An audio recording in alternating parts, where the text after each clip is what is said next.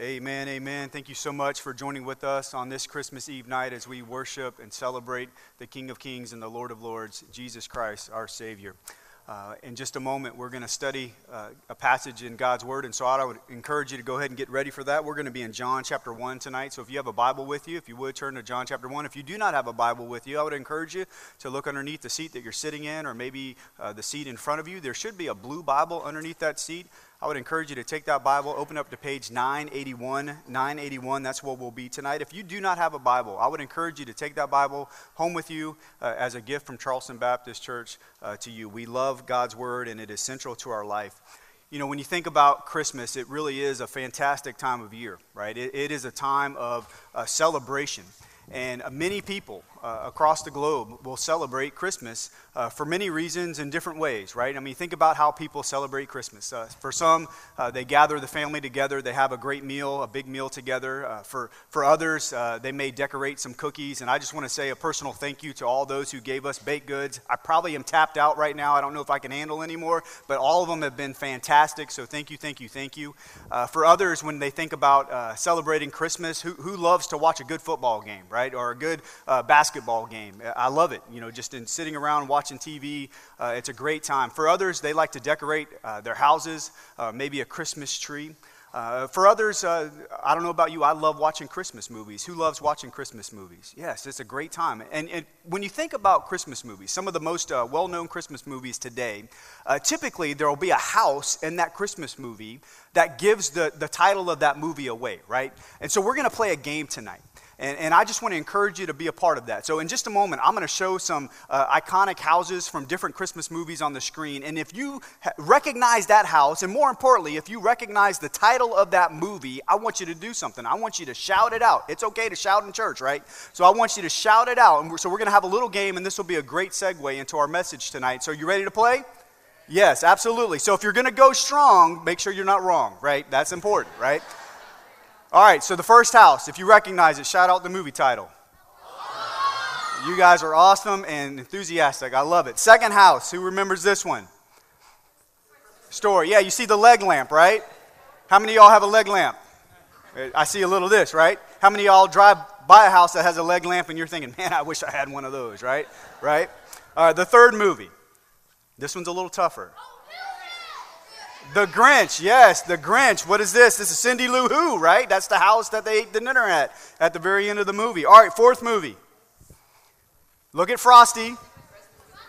Christmas with the Cranks, right? There's a little clue in all of these, right? So the Frosty's up on the roof, right? That was kind of the big thing. So this is Christmas with the Cranks. The fifth one, I'll take two answers, but one's really the right one. You guys are awesome. First service, 10 a.m. this morning, everybody shouted out Charlie Brown, right? You guys, I heard Snoopy's Christmas. That is, I would have given you half credit for the other answer, but that's full credit. And then lastly, what about this one? Christmas Vacation, right? I mean, you got Cousin Eddie's RV sitting in the driveway. That's probably a dead giveaway, and everybody else's power is going out. So give it to Clark W. Griswold for that one, right? You know, the reality is we didn't come here tonight to talk about Christmas movies. We didn't come here tonight to talk about Christmas lights, though I would say Christmas lights aren't so much about the decoration. For me, Christmas lights are a declaration of who Jesus is and what he came to accomplish, right? In fact, when we think about Christmas, it is a tremendous reminder to all of us that what you believe about Jesus and what you believe about what Jesus came to accomplish has profound implications for your life now and your life in the future. So you may be asking yourself, who is Jesus? And what did Jesus come to accomplish? Well, I'm glad you asked, because that's what we're going to learn tonight. So we're going to dive into John chapter 1. I'm going to read the passage in its fullness, and then we'll study it together. So you ready? Let's do it, right? John chapter 1, verse 1, the scripture says, "In the beginning was the Word, and the Word was with God, and the Word was God. He was in the beginning with God. All things were made through him, and without him was not anything made that was made. In him was life, and the life was the light of men. The light shines in the darkness, and the darkness has not overcome it." Verse 9. The true light, which gives light to everyone, was coming into the world. He was in the world, and the world was made through him, yet the world did not know him. He came to his own, and his own people did not receive him. But to all who did receive him, who believed in his name, he gave the right to become children of God, who were born not of blood, nor of the will of the flesh, nor of the will of man, but of God. And the Word became flesh and dwelt among us, and we have seen his glory, glory as the only Son from the Father, full of grace and truth. And then verse 16 says this, for from his fullness we have all received grace upon grace. So from this passage, what do we learn about who Jesus is and what Jesus came to accomplish? First thing, Jesus is God. That's what this passage teaches us, that Jesus himself is God. You know, when you want to begin to start telling somebody the Christmas story, where do you begin? Are you like Luke and talk about his infancy when he was born, the nativity scene? Or maybe you're like Mark and you want to start with Jesus' ministry on this earth. Or maybe you're like Matthew and you want to begin in his heritage, his family heritage. That's not what John does. When John talks about the Christmas story, where does he begin? He begins with creation. Those first two verses tell us, in the beginning was the Word, and the Word was with God, and the Word was God. He was in the beginning with God. Now, John does something for us. He emphasizes that phrase, the Word. The Word is referring to none other than Jesus Christ. The Scripture is making it very, very clear to us at the very beginning of John's account of the gospel that there is no one, absolutely no one, like Jesus. How so? Well, the Scripture teaches us that Jesus is eternal. John intentionally uses language from Genesis chapter 1 to show us that Jesus wasn't just the latest religious teacher that came onto the scene. He's not just some moral teacher, right? John uses specific language so that the original reader that is reading John's account of the gospel would say, I've heard that before. I've heard that before. And where does he go? He stretches back to Genesis 1:1 where the Scripture says, in the beginning. And the difference between Genesis 1:1 is this, and John chapter 1, verse 1 is this. In Genesis 1:1, the Scripture is pointing us forward to something in the future. In John chapter 1, verse 1, the Scripture is doing the direct opposite. It's turning us back to the past. It's showing us that Jesus was before all things. In other words, Jesus has no ending, no beginning. He is the Alpha and Omega. Not only is Jesus there from the beginning, Jesus was with God. The word with is an important word. It communicates something like face to face. Now think about that. I mean, some of us, if you're a parent, right, don't you just love those moments where you're face to face with your child? Right? It's like you just want to capture those things, right? As a grandparent, if you're with your grandchild, that face-to-face interaction. And so when the Scripture talks about the fact that Jesus was with God, that idea of being face-to-face, it speaks of this amazing, unique relationship within what we call the Godhead. God the Father, God the Son, God the Holy Spirit. One God expressed in three persons, right? Very important. Divine, all three. Divine, unique, distinct, but yet unified. That is an amazing relationship. And that's what's being communicated to us and for us. And then lastly, Jesus is God. Jesus is not a created being, and that is huge. Jesus is God. He's not like God. He is God. And this is the defining mark of Christianity among other religions. All other religions miss this mark. How so? You think about those who practice Mormonism or Jehovah's Witness, Islam, Buddhists, all of them, they do the very same thing in different ways. They devalue, they undercut who Jesus is. Christianity is set apart from those things. What does the Bible teach us about this one named Jesus? Hebrews chapter 1 verse 3 says this, He, speaking of Jesus, is the radiance of the glory of God and the exact imprint of his nature. And he upholds the universe by the word of his power. After making purification for sins, he sat down at the right hand of the majesty on high. In other words, if you want to know who God is, look to who? You look to Jesus.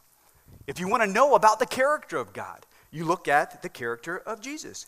The Bible teaches us that there is no one like Jesus. Jesus is glorious, he is powerful, he is perfect in every way, and guess what? He is worthy of all praise and all worship. That's what the scripture teaches us. So Jesus is God. Secondly, Jesus is the creator. He is the creator. That's what John teaches us in verse 3. He says all things were made through him. Again, the him is who? Jesus. And without him, that's an absolute statement. Without him, what? Was not anything made that was made. In other words, very simply, creation does not exist without the work of Jesus Christ. Who made you? Who created you? Who knows you more than anybody else? Jesus does. Now the question is, why does that really matter, right? As you sit here today, as you join with us online, why does that even matter?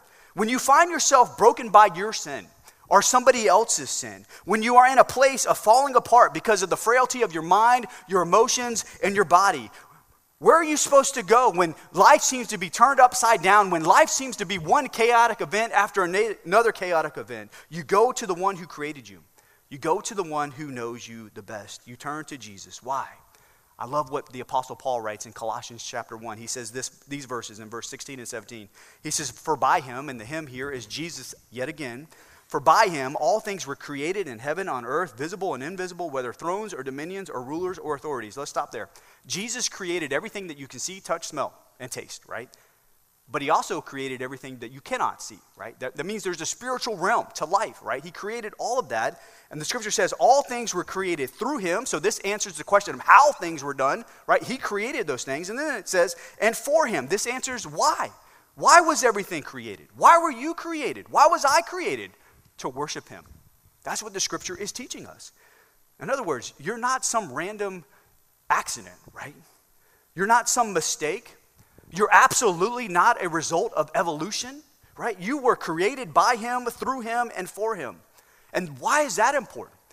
You will never, and this is important, you will never find the purpose of why you were created in money, in career, in academic achievement, in any relationship, anything that you try to do apart from Jesus Christ. It will not satisfy you. It will not fulfill you. Why? Because you were created by Jesus and for Jesus, right? Until Jesus Christ is the God of your life, you will always be searching and always be seeking for something more. And then the scripture says in verse 17, and he, speaking of Jesus again, is before all things, and in him all things hold together. What a beautiful, beautiful promise. Jesus is the sustainer of all things, right? When everything in your life is spiraling out of control, when your earthly body is shutting down, right? You're on those last couple months of living on this earth, right? When your marriage seems to be on the verge of collapse, when your finances are turned upside down, when everything else just seems so chaotic, who's the one that's holding those things together? Jesus is holding those things together. Jesus Christ is in total control. That means you can trust him with anything and everything. That also means that nothing is too big for him and nothing is too small for him, right? He is in charge of all those things. The third thing that we learn about Jesus is the light of the world. He is the light of the world. Verses 4 and 5, John writes this, in him, again, the reference here is Jesus. In Jesus was life, and the life was the light of men. The light shines in the darkness, and the darkness has not overcome it. Now, what is light, right? From a physical standpoint, we need light in order to see, right? I mean, how many of us as parents, before you go to bed, you do you analyze the hallway, the bedroom, all those things. You're looking for all those tripping hazards, and you go to bed, and then something happens in the middle of the night. Kids crying, or dogs barking, not crying, but dogs barking. And you're like, all right, I got to do this. And you have that mental picture of where all the obstacles are, right? And everything is good until somebody moves something, right? And then all of a sudden you're stubbing your toe, you're kicking a Lego or stepping on a Lego, and it's like everything breaks loose, right? So the importance is we need light, right? We need light. But there's a greater reason why we need light more than just physical. We need it because of spiritual darkness. That word darkness, when Jesus talks about darkness, that is a huge, huge component of life. Why? When we think about spiritual darkness, we recognize, every single one of us recognize there is a level of suffering and hopelessness and helplessness and lostness, right? Every single person has experienced the effects of darkness. We see it in the news. It's expressed in our own minds, in the way that we think, the reasons why we do what we do. All those different things are an expression of a spiritual darkness. Why do we have spiritual darkness? You ever ask that question? Why are things the way they are, right? Here's the reality. It didn't used to always be like that, right?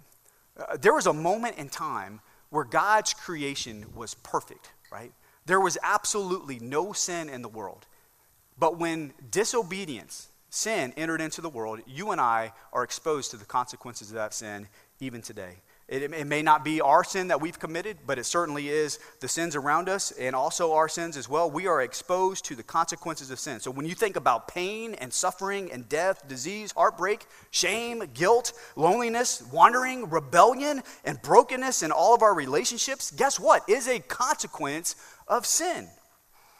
Sin has caused a great darkness in our lives.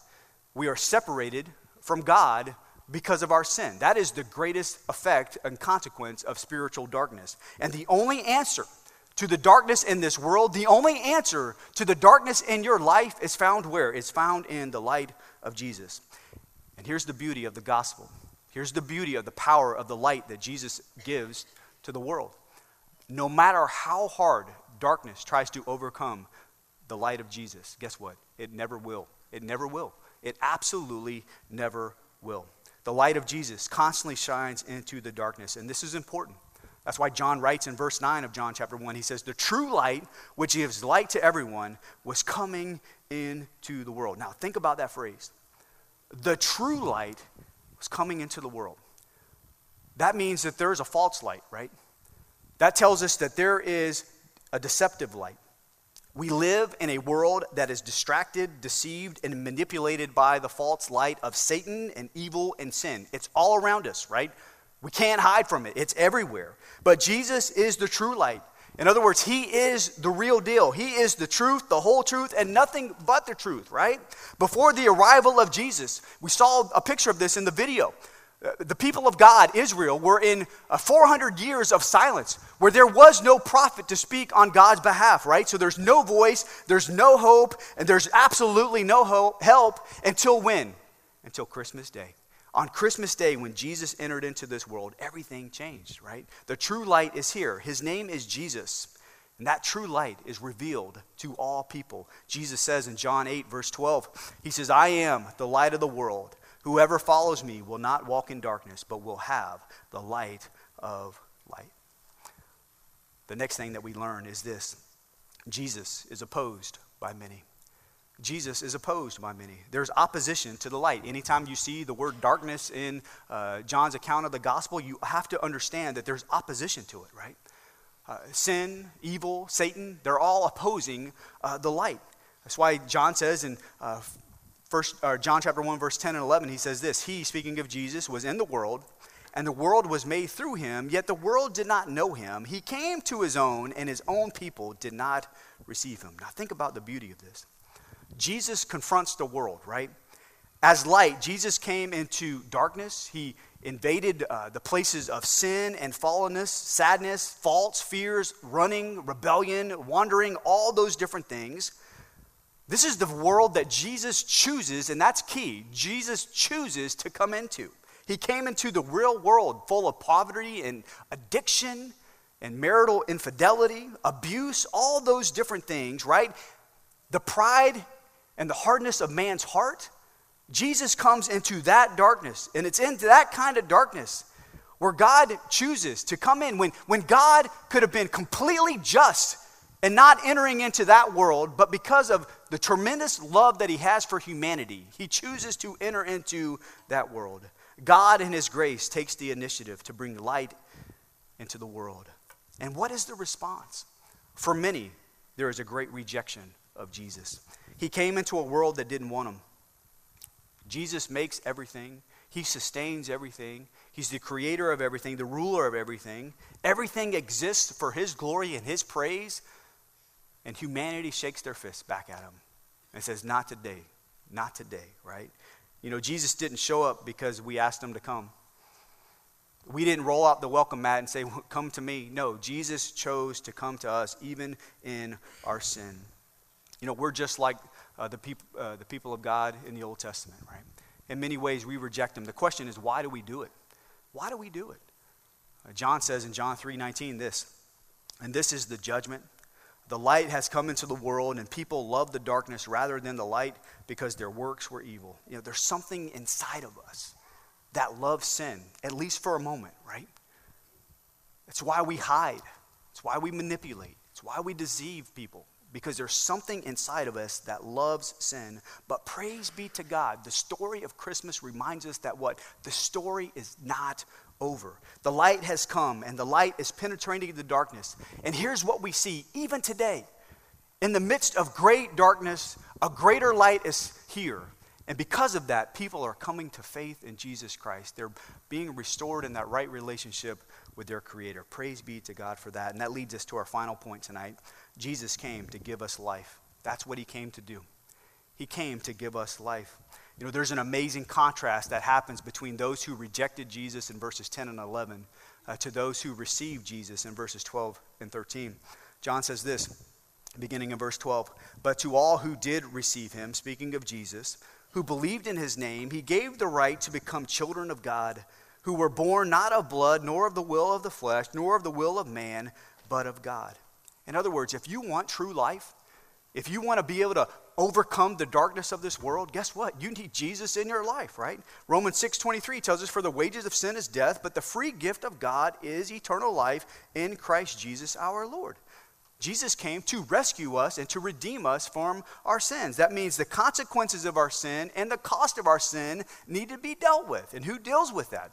Jesus himself. The story of Christmas reminds us that Jesus has made the way, not a way, but the way to be right with God. Jesus himself says in John 14, verse 6, Jesus said to him, "I am the way and the truth and the life, and no one comes to the Father except through me." There's only one way to life. And that's by receiving Jesus Christ as your Lord and Savior. You see, everything about life hinges on who Jesus is and what Jesus came to accomplish. We are trusting in the name of Jesus. Now, when you think about the word name, what does it mean? You're talking about the character of an individual, right? The characteristics of that individual. And so when we think about Jesus and his character, right, he is the source of all good, right? He's the giver of everything that is good. He is perfect and holy and powerful, and he has the ability to overcome your sin and my sin, your debt and my debt. This is why John says it like this: we are born or reborn, not of blood, not because of our biology, not because of our DNA, not because of the color of our skin. He also says, not the will of the flesh. In other words, our salvation, our ability to be right with God is not because we had some kind of emotional high experience, right? We've had those before, right? We know what that's like. Nor by the will of man. So it's not based on human effort or achievement. Now think about that last one for just a moment. Human effort and human achievement. That is exactly the place that we spend the majority of our time and resources in this life, right? Every single one of us are trying to create a resume that says we're good, right? We're good enough, right? So we work tirelessly. We search academics and wealth and all these different things to somehow present a resume to God saying that we're good. We do it for the people right next to us, right? And here's the reality. Every time we submit a resume, guess what that person says back in return? Not good enough. Not good enough. There's always something else that needs to be done. And that's why John says we're not born, not of blood, not of the will of flesh, nor the will of man, but the words of tremendous grace, but of God. And this is the beauty of the gospel. In his grace, the light of Jesus has shone into your darkness and my darkness to bring us life. New life in Christ is the greatest gift of Christmas. And it's a gift given to us. Why? Because he loves us. John 3:16 and 17 says this: "For God so loved the world that he gave his only Son, that whoever believes in him should not perish but have eternal life. For God did not send his Son into the world to condemn the world, but in order that the world might be saved through him." What an amazing invitation. Jesus is inviting you, and he's inviting me into new life with him. And how do we receive it? We receive it through believing in him. The word believe is far more than just facts about Jesus. It talks about a relationship with him. And that relationship requires surrender. Surrender means that we're turning away from our old way of life, our old way of sin, and we're embracing a new way of life. We're saying, God, I want you to control every aspect of my life. We are trusting in him Trust is believing and relying on the very promises of God that God has declared over his people. You trust that Jesus is enough. You truly believe that he is everything that you need. That's what makes the story of Christmas so great. Why? Because every single one of us, deep down, we have this intense pressure that it's up to us to earn and secure our way, right? I mean, you think about a young mom today, and they're raising their little children. There's that intense pressure that their life is so much dictated on what you do or do not do, right? You think about a young man who's trying to provide for his family, the security of his family, that intense pressure that everything about that family, the security of that home is based on what he does or does not do. Now, we have an active role in that, right? We have a responsibility in that, but there is one who is in greater control, and his name is Jesus Christ. The story of Christmas reminds us that what? That Jesus has come to free us from that burden. He has come to release that burden from our shoulders, right? He came so that we can have eternal life in him. And you may be asking the question, what is eternal life? Man, the scripture is so good to us. The scripture gives us a very simple definition of what eternal life is. Jesus himself, as he's praying to the Father right before he goes to the cross to die for our sins, he's praying in John 17, verse 3, and this is what the scripture says. And this is Jesus praying to the Father. And this is eternal life. And then here he defines it.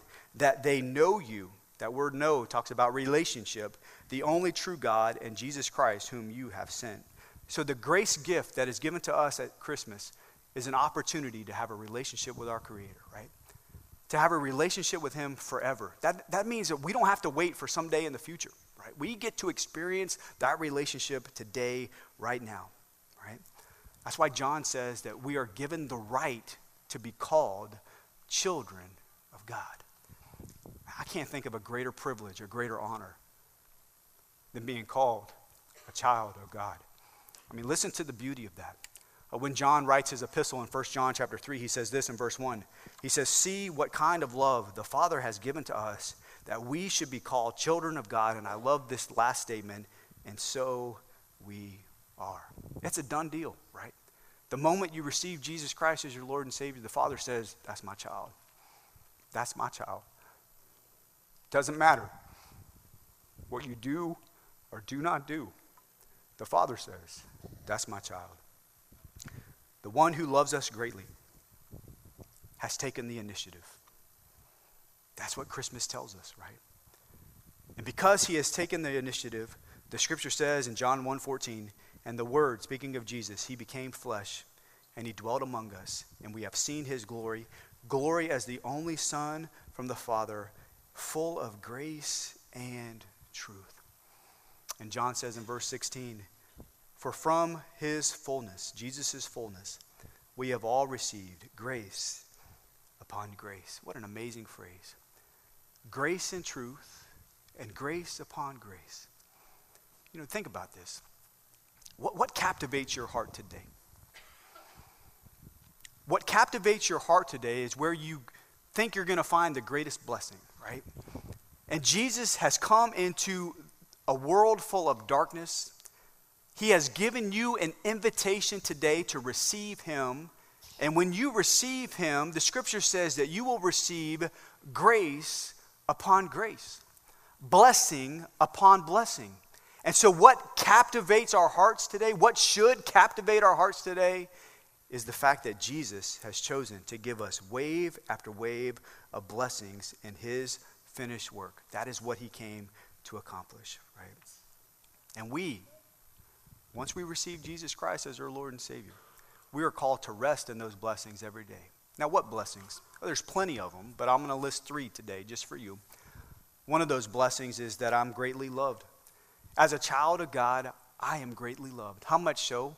Paul writes in Romans 8:38 and 39, for I am sure that neither death, nor life, nor angels, nor rulers, nor things present, nor things to come, nor powers, nor height, nor depth, nor anything else in all creation will be able to separate us from the love of God in Christ Jesus our Lord. That's how much you're loved. That absolutely nothing will separate you from the love of God. Think about another blessing.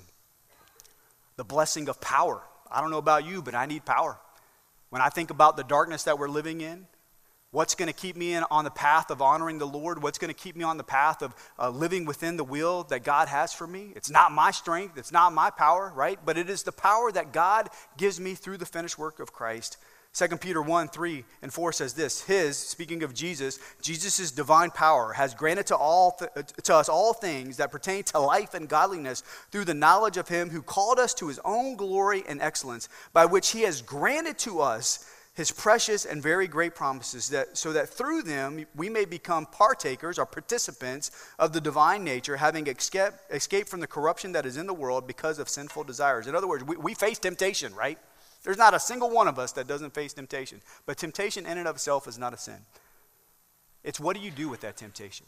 And the scripture reminds us that when that temptation comes, and it will, guess what? You have given power through the Holy Spirit, through the finished work of Christ, to overcome that temptation.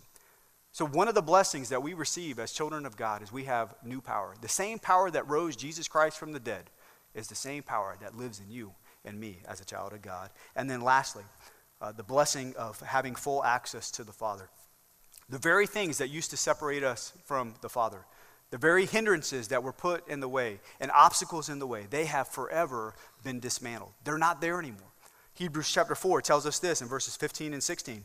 For we do not have a high priest, speaking in just a moment of Jesus, who is unable to sympathize with our weakness, but one in whom every respect has been tempted as we are, yet without sin. So Jesus has experienced the same temptations that we have experienced, but there's a massive difference. He didn't sin, right? You and I can't say that same claim, right? Verse 16, let us then with confidence draw near to the throne of grace that we may receive mercy and find grace to help in time of need. You hear the beauty of this? I have 100% access to the Father because of Christ. That means in the midst of my greatest weaknesses, I have full access to go to him. And I can cry out to the Lord, right? Because Jesus understands what I'm walking through. He understands what I'm going through. And I can go to him and I can cry out to him. And guess what he's going to give me in return? He's going to give me grace. He's going to give me power in my weakness. Paul says his power is made strong in my weakness. His grace is sufficient. Are you embracing that gift today, that blessing today, because of the finished work of Christ? I pray that you leverage that, you rest in that every day as a child of God. So think about what we've learned tonight.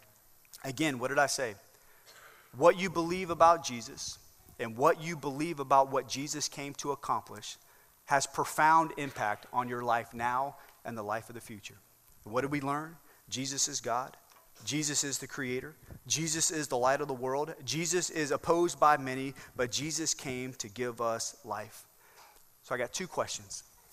One, if you've never received Jesus Christ as your Lord and Savior, will you surrender to him tonight? Maybe through our time together worshiping the Lord through the word or through music, you come to a realization that I need Jesus Christ in my life. And if that's you today, man, I want to celebrate with you. And so in just a moment, we're going to have a time of response. I'd love to pray with you. So you can come forward. I'd love to pray with you. If that's too much to ask, I get it. We have a next step area right after our service that I'll point you to right after our services today. But I want to encourage you. Don't wait for tomorrow. You're not promised tomorrow. You have a promise of right now. Would you respond to Jesus? Say, Jesus, I need you in my life. And let us celebrate together. Maybe you're here today and you've received Jesus Christ as your Lord and Savior. And Christmas reminds you that, man, I need to stay anchored in the finished work of Christ.